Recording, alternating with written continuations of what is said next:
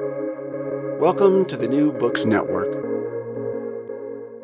Hello and welcome to another episode on the New Books Network. I'm one of your hosts, Dr. Miranda Melcher, and I'm very pleased to have with me today Dr. Charles Maier to tell us all about his book, published by Harvard University Press in 2023, titled The Project State and Its Rivals, A New History of the 20th and 21st Centuries, which is a really interesting book that takes a story that we think we know about how the 20th century goes and pokes at it a bit, asks us to think about it in a different way to help us understand the impact of the world wars on our own time in ways we might not have done before. So, Charles, thank you so much for being with us on the podcast. Thank you, Miranda, for hosting me. Happy to have you. Before we get into the book itself, would you mind introducing yourself a bit and explain why you decided to write this? Okay. Well, I am a professor emeritus, quite emeritus now, of European and global history at Harvard. And this is my 8th book that I've written. I mean, I've edited things in many articles, but this is the 8th substantial book. And it's an effort at reconsidering, obviously, as the subtitle says, the 20th century history. I was wanted to do something more general and encompassing than earlier topics. I've done a lot of different topics on the 1920s in Europe, a lot of topics on the Cold War and the aftermath of World War II.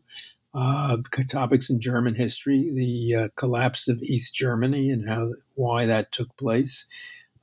So I was ready to do something a little more synthetic, but I didn't want to write just another narrative, I didn't want to write everybody's first book on the 20th century. I, in fact, have wanted to write everybody's second book on the 20th century.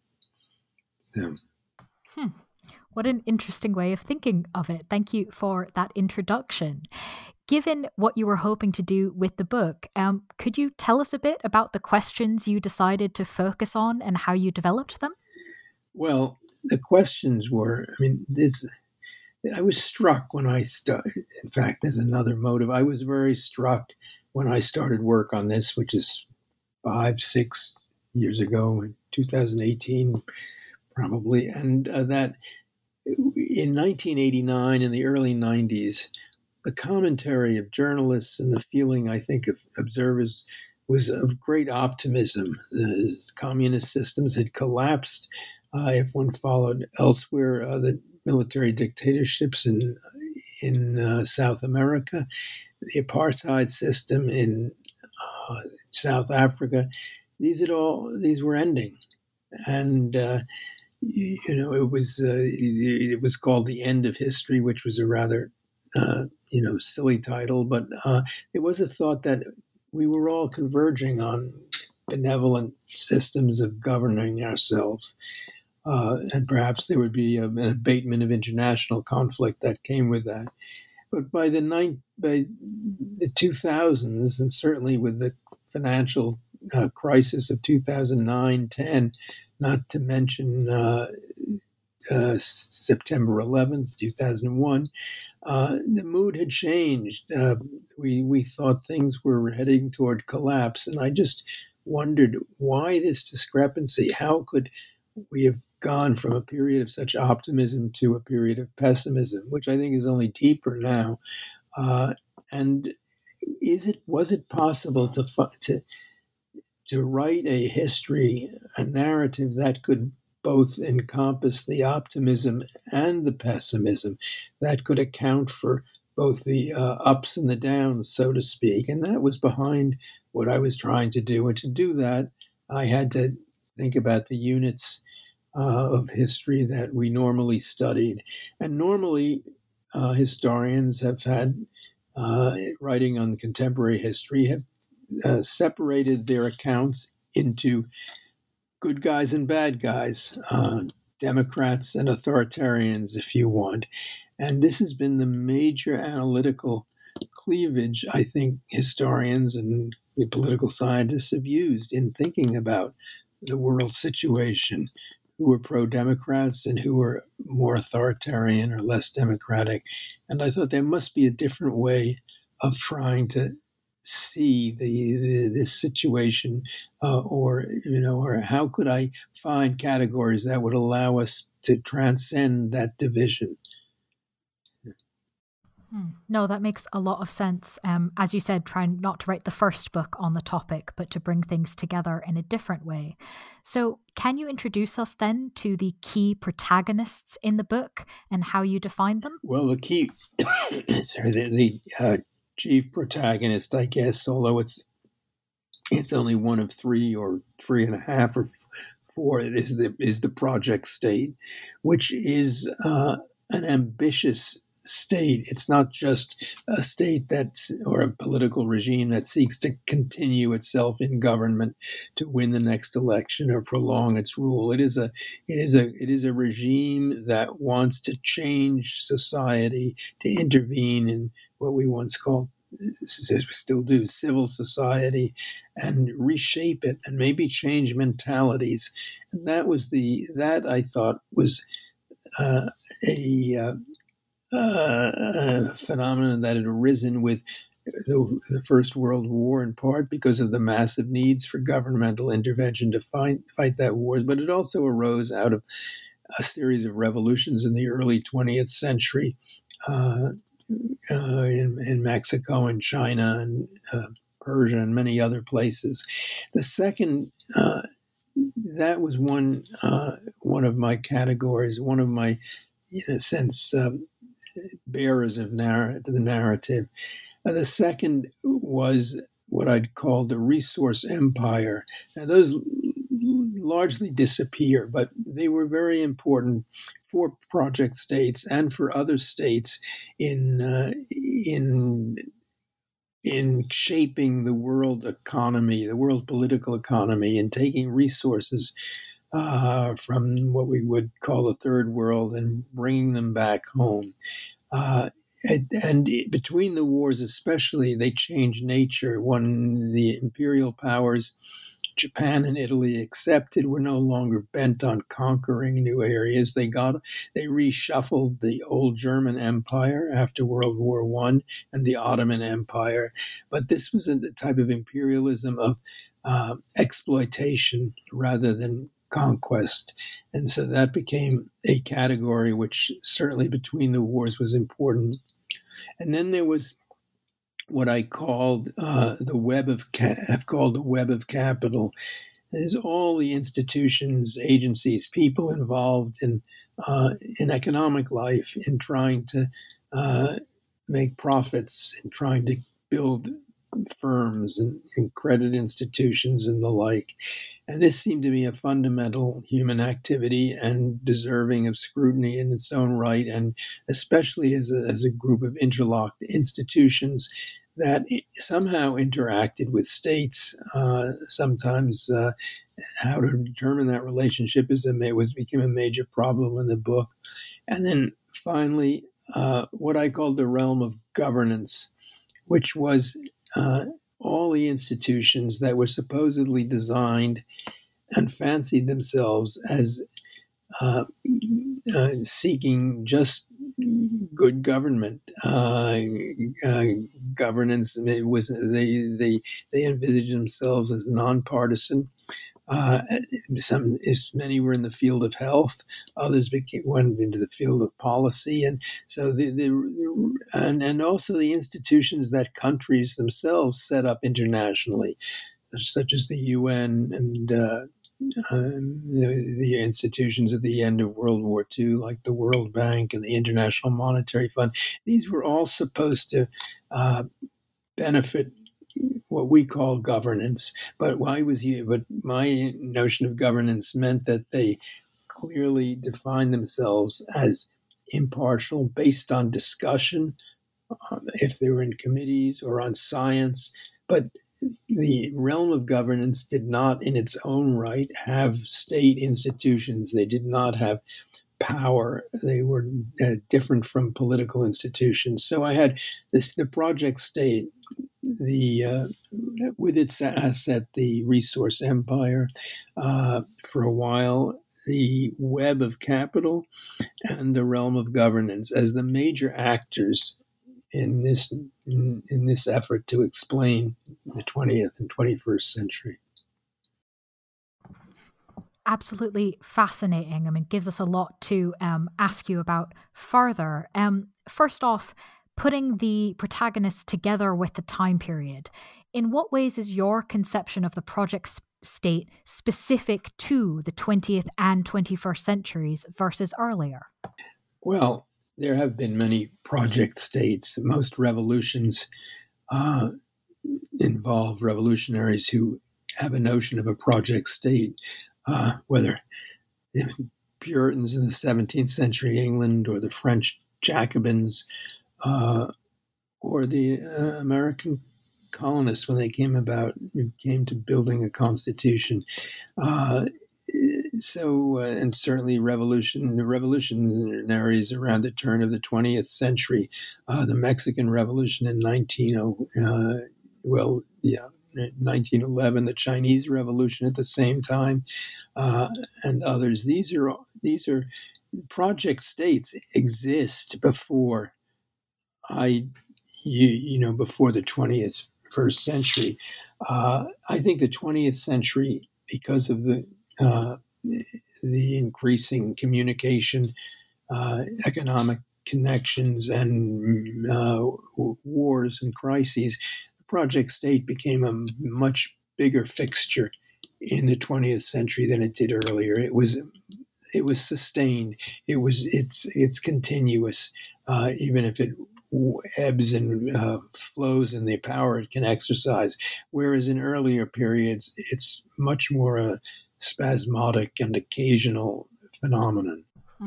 Got it. That makes sense. Thank you for the clarification. As you mentioned, project states tend to emerge from crises or revolutions, or, depending on what it is, we might call it something different. But why don't all crises then yield successful project states? Well, why do we have wars at certain times and not others? I think it's a combination of factors. These were big revolutions. These were major revolutions. They're not just coups d'états. They're not just changes of one group of actors for another, and not all. Some don't. Some are suppressed. Some lose their energy. It takes a great deal of political energy to sustain and create and sustain a project state. And the question is, why do they lose steam? I mean, why does the French Revolution, in a sense, not peter out? It changes institutions, but then at a certain point, one settles back into a type of equilibrium type of governing, and I think I don't think you can sustain a project state for that long. And there may be project states in different areas. Local ones I haven't even covered, and so many revolutions do yield something like a project state, but it just it doesn't last that long, or it burns itself out. They're a little like, to use a metaphor from astronomy, they're a little like supernovas. All of a sudden there's this vast explosion, and the nebula flares outward and then collapses in on itself often, and some collapse into cold neutron stars. No, that makes sense. Thank you. If we have this idea then that this time period is when we see many more project states and that they can form for a variety of reasons, what caused then the 20th century project states to come into being? Well, I think international competition is a huge factor, and the scope of the First World War is a huge factor. But there's also the tremendous impact of on agrarian societies of belated industrial development, the impact of Europeans in Asia and elsewhere through imperialism. In other words, there's a degree of interaction in global history, global interaction at the threshold of the 20th century, which did not exist before. We didn't have innovations, the telegraph, the railroad, all the transportation revolutions, technologies for transporting goods. These all were a factor from this late the second half of the 19th century on, and the fact that Europeans try, and the whole wave of imperialism, which in a certain sense introduced into countries that were being chopped up and then permeated a real reaction. And then Chinese intellectuals at the turn of the century, 20th century, warned that China would be cut up like a ripe watermelon. That was their metaphor. And this galvanized certain groups, intellectuals, sometimes military, and others, so that I in a certain sense, I guess I would use material causes, materialist factors as the basis of it.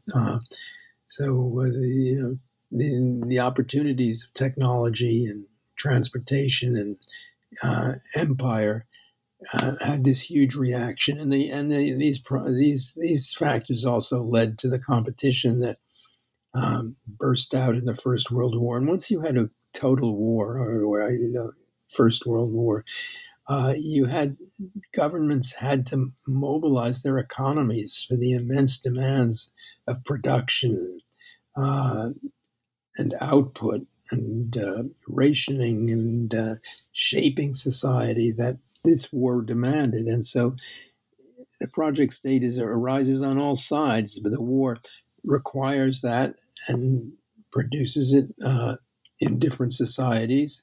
But it doesn't make it permanent. When the war is over, these projects fall back or ebb, or they lose their energy, and you get government as usual. On the other hand, the war also, because of its devastation, unleashes huge revolutions in the countries that lose: Russia, the Ottoman Empire, the German and Austro-Hungarian empires, and out of that come project states that revolutionaries form. History is so interrelated and so multi-causal and so is circular. Is not quite the right word, but I think endogenous, you might say. It causes effects emerge from previous causes continually, and so this is a threshold for the project state. Anyway, it was the convenient place to begin a narrative, and it seemed to me that we're still, this is where our modern era begins. All right. Well, thank you for sharing that with us. Thinking about, as you said, the kind of multiple causes, the multiple layers going on, especially in this early 20th century formation process.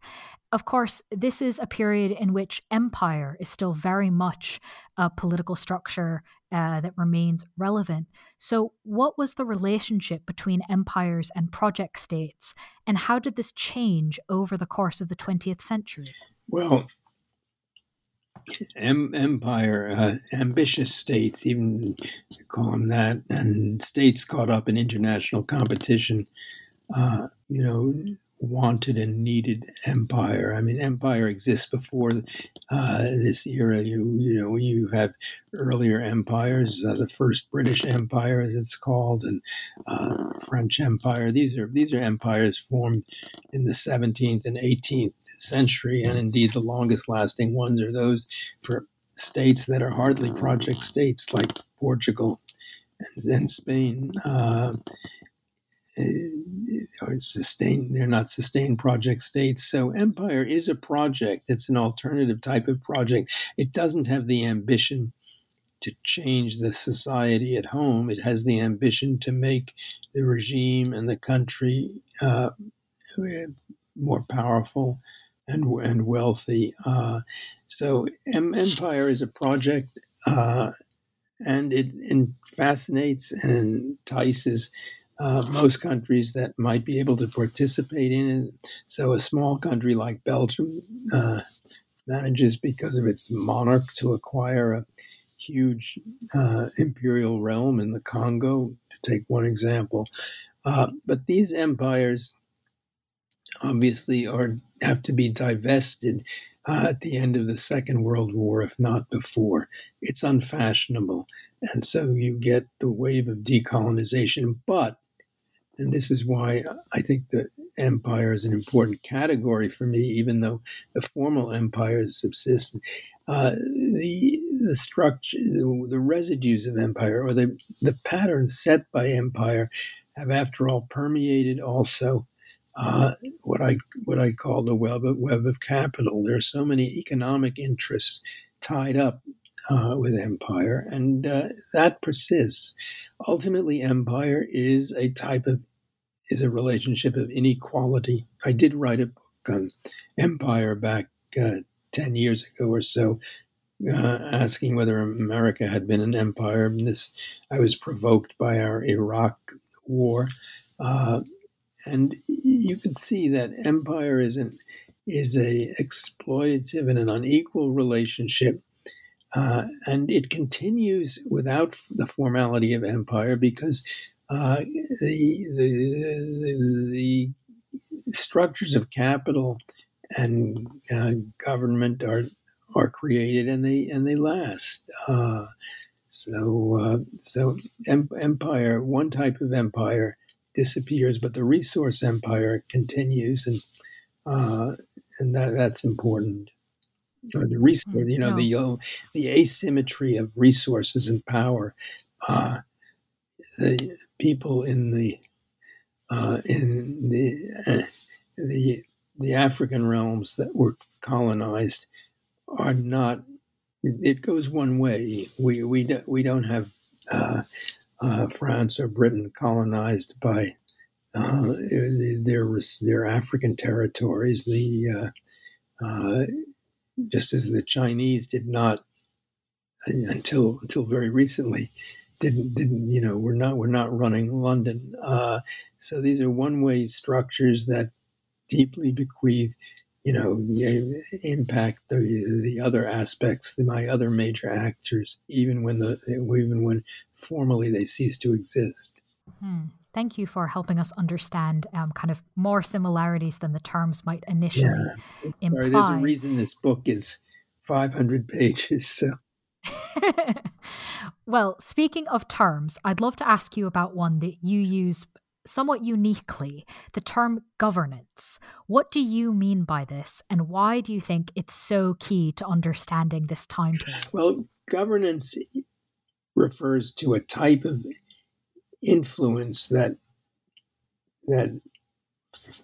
institutions, foundations, individuals try to exercise on the basis of what they consider to be a non-exploitative and non-political relationship.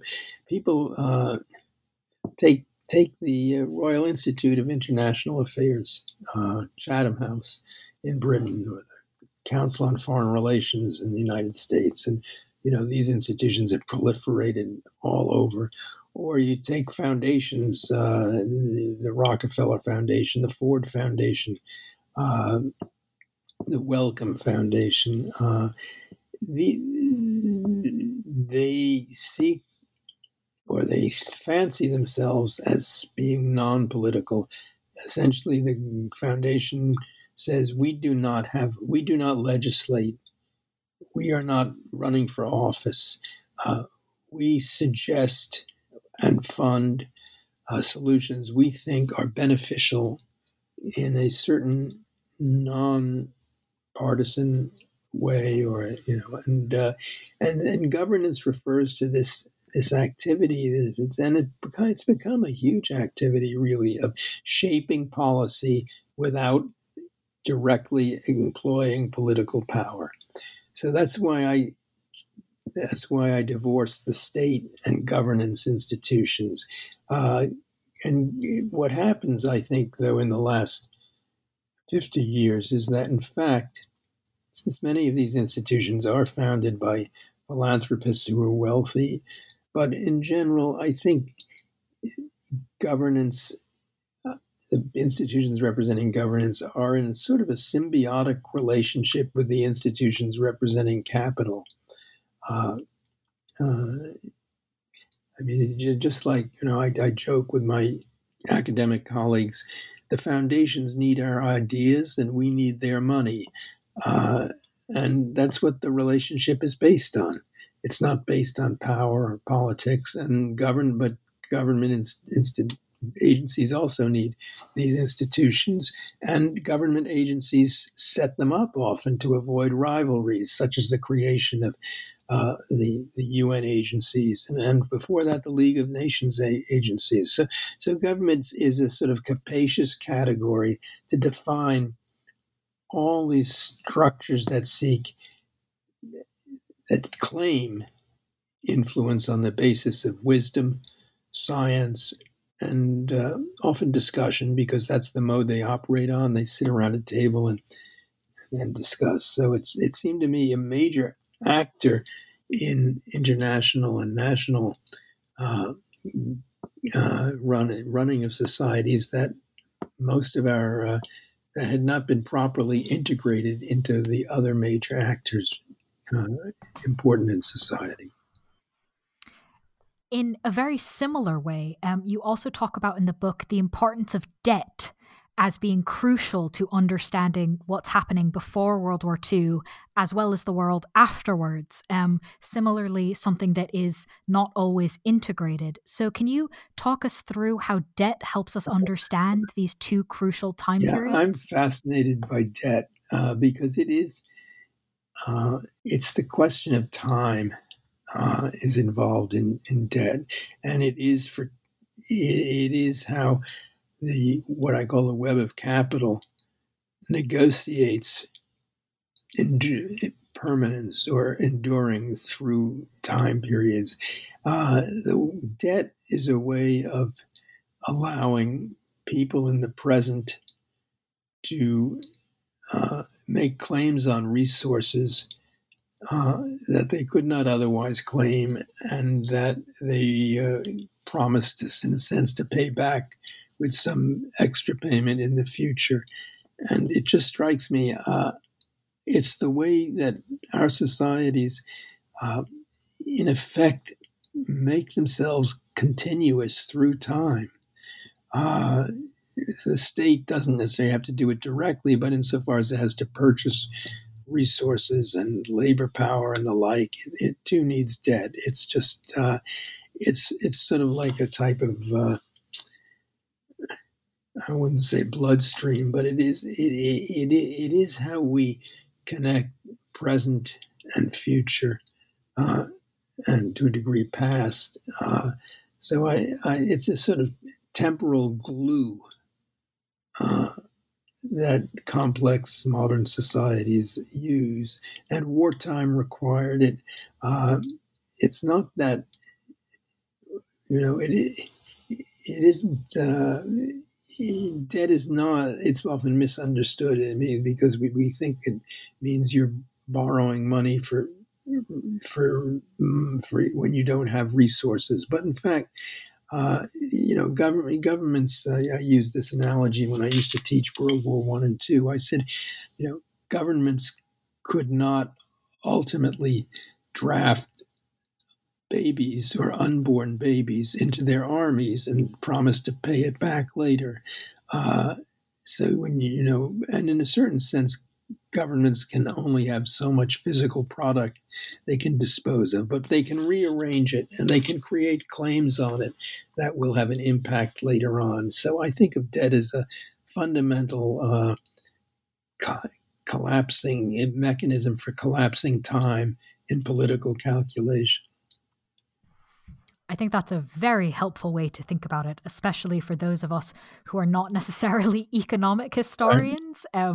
It phrases it in a way that works beyond just economic history. So that is a very helpful thing to think about.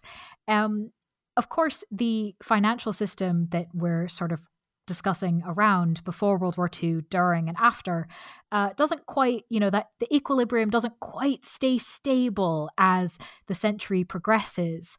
Can you help us understand why the equilibrium between project states, empire, and capitalism came under such strain in the late 1960s? And what do you think is significant about how this was fundamentally renegotiated? By coincidence, I've just been involved in a sort of a webinar with Harold James, who has a new book out on financial crises, and it's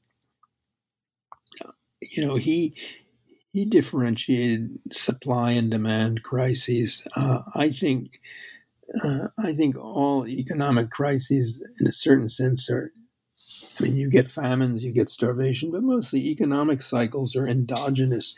There's a certain, Keynes used the phrase animal spirits, people, there's a reason we have economic cycles. It's a self-reinforcing behavior. And at a certain point, one looks around and says, there's no basis for the confidence in the future of a particular set of enterprises. Do you ever look at the I don't know, the Roadrunner cartoons? Your children or other children of your audience may, Roadrunner is always pursuing, the fox is always pursuing this Roadrunner bird and over a cliff, and then it keeps on going until he looks down. And then, of course, realizes he's got nothing under his feet and crashes. And in a certain sense, that's what an economic cycle is about. There's an economist who is quite somewhat unorthodox, a man named Hyman Minsky in the United States, and he's discussed cycles where at a certain point, a new opportunity, a new technology provides an opportunity, whether that's textiles in the late 18th century or railroads in the mid 19th century, or later, all radio, television. These opportunities are real because they are technological, but they attract a whole host of investors who gamble on their future far beyond what sectoral contribution they can make. And then at a certain point, someone realizes they have vastly overextended expectations. Sorry, I'm getting a little hoarse. The dot-com crisis was one of these. The subprime crisis in housing. Can you excuse me just for a minute while I get some, supposedly this one where expectations take off without a sufficient basis, where speculation takes over. I mean, we have so many analyses of speculative behavior and their cyclical effect, and so that's this amount of debt. Adjusting the present to the future is not easy. The future seems a great opportunity for making money for the realm of capital, and then at a certain point, people say the future isn't going to be as sustainable as we thought it was. So that's these cycles are critical. if you don't mind, could we stay on the topic of debt and these cycles for one Sure, further sure. question?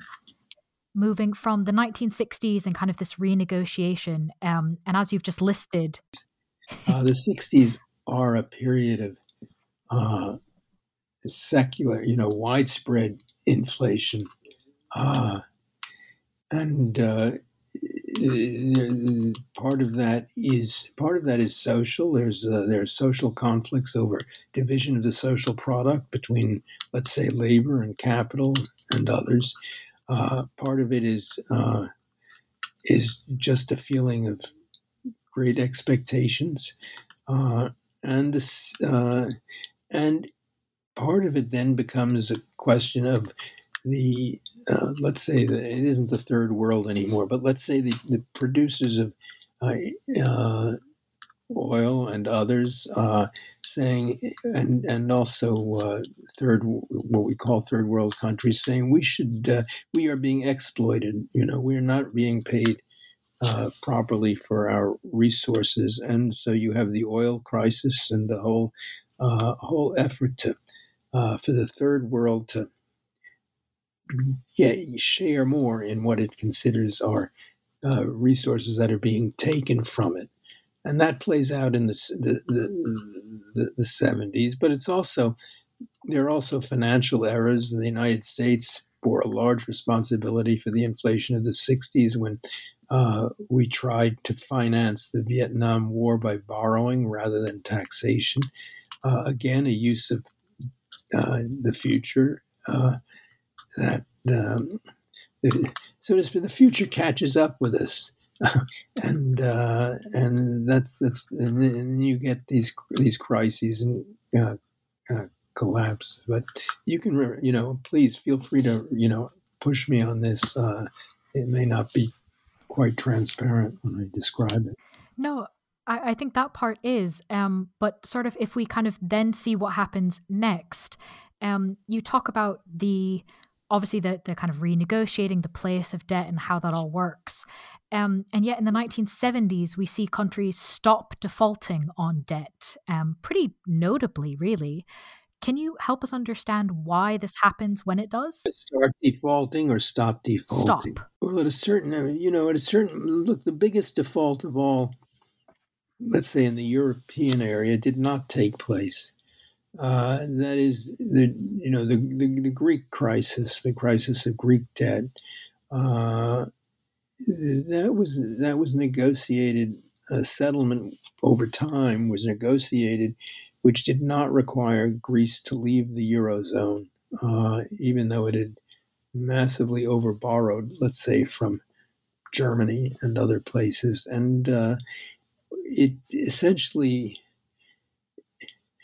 instead of one major default being borne by by one power, a certain amount of loss was accepted by all people in the eurozone, which I think was wise. I mean, the Germans are reluctant to were reluctant to accept that, but the consequences of the eurozone collapsing seemed far too unpredictable and potentially catastrophic to allow it to happen. So a way was found out. Ultimately, the debt that is that one realizes this debt is these are fictitious assets.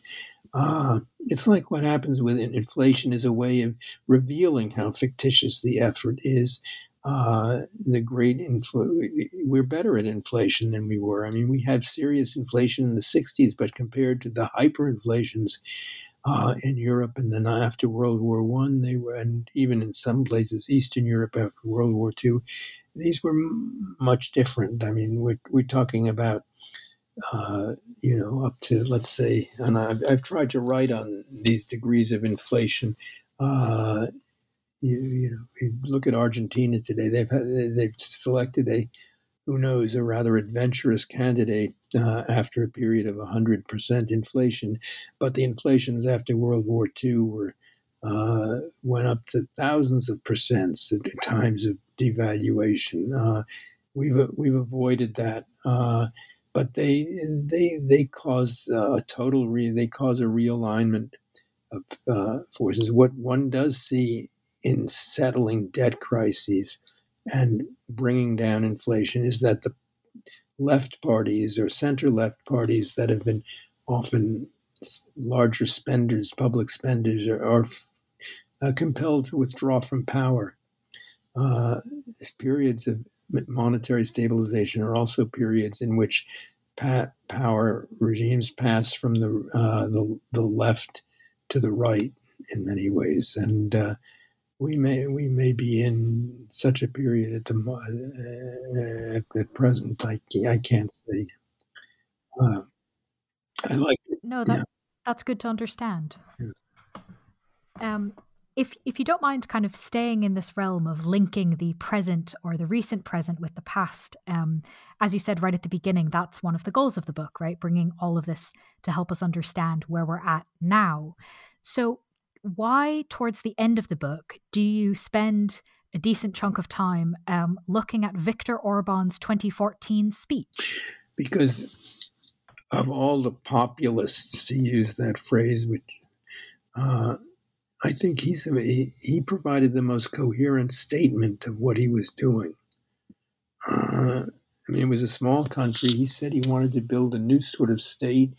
He had a theory of history, which is, he said, he just said, just as the First World War, was responsible for many of the political formations of the interwar period. So he felt that his type of government, populism, and the search for a state which wasn't a parliamentary state, was a product of the financial crisis of 2008 and 9. And I just thought, I certainly don't like this man politically, but at least he's reflecting on what has prompted his success and what made it possible. And so he put it was a great place to find a reasoned statement by people who are often unreasonable in there. Just we think of them as just. I mean, that don't have any reflection on history. And Orban had a reflection on history, not one I like, but one. It was a good place to find the people I don't like, putting into some sort of coherent statement what they were doing. No, that makes sense. The coherent statement is important, right? The articulation of what people are trying to do, and it is hard to find. I mean, I don't think, to take Mr. Modi, for instance, in India, I don't think he's clearly got he talks about the ethnicities of India, Hindus and Muslims, but he doesn't particularly offer a historical statement. And Orban was offering a historical statement, reflection. Yeah, no, that's a very important and useful distinction. So thank you for highlighting it in the book and mentioning it here. I almost hesitate to ask because, as you said, this is a pretty hefty book that's doing a lot of things. So the answer could be very well-deserved rest. But as my final question, now that this book is available, is there anything you might be working on you'd like to preview for us? Well, I have this personal sort of what I would call Scheherazade complex. You remember she's the creature, the woman in the Arabian Nights who... yes, that tells the stories. Yes, and she has to tell the stories because otherwise she'll be executed by the Sultan or whoever her husband is. So each night she comes up with a new story to prolong her existence. And so I sort of think of my writing in that sense. I mean, until I completely, degenerate, I will try and figure something out. We'll see. And you have to choose a project differently. I mean, I'm going to be 85. You don't know whether no one can predict how much mental alertness or physical vitality they'll be granted at that age. So what I'm doing now is something I think is a little less demanding, but interesting. And some of my students have suggested. I've been in a university setting. I mean, I haven't done anything but universities really, but I've done that for 60 years or so. So I'm trying to combine a type of intellectual autobiography of of my career as a historian, how it developed, and what I've done with it, with a discussion of the intellectual problems that doing history at different times has presented as each of the books. Part of that, when my first book, which appeared in 1975, called Recasting Bourgeois Europe, I took 3 countries, France, Germany, Italy, and tried to treat them comparatively. So this raises the issue of how do you do historical comparison and what use is it? And then I did a lot of political economy work. I did work on Germany because that was the country I had started studying. So when the Princeton Press asked me for a book on what was happening in East Germany in the winter of 1989-90, which became a book in 1997, so that raises the problems for the historian. How do you go from how do regimes disintegrate, or how do revolutions take place? So each of these books has involved a substantial intellectual inquiry for me. In the question of, I did one on territory, borders and territory, and I think this is, how do we get a regime of bordered territories, which I think is still timely because migration and the efforts to cross borders is a crucial issue of our time. So what I will try and do is write an account of how I stumbled from book to book, but also from major historical puzzles to major historical puzzles. When does social order, economic order break down? What caused the question of causality, which is a really murky issue. All these issues, which I'll try and track. So that should keep me busy. But I hope I can at least make a stab at it within a finite period of time. Health. Well, that sounds like a really interesting project, especially coming off of the book we've been discussing. So best of luck with that in every aspect. And to remind our listeners, the book we have been talking about is titled The Project State and Its Rivals, A New History of the 20th and 21st Centuries, published by Harvard University Press in 2023. Charles, thank you so much for being with us on the podcast. No, thank you, Miranda. I hope your listeners enjoy it.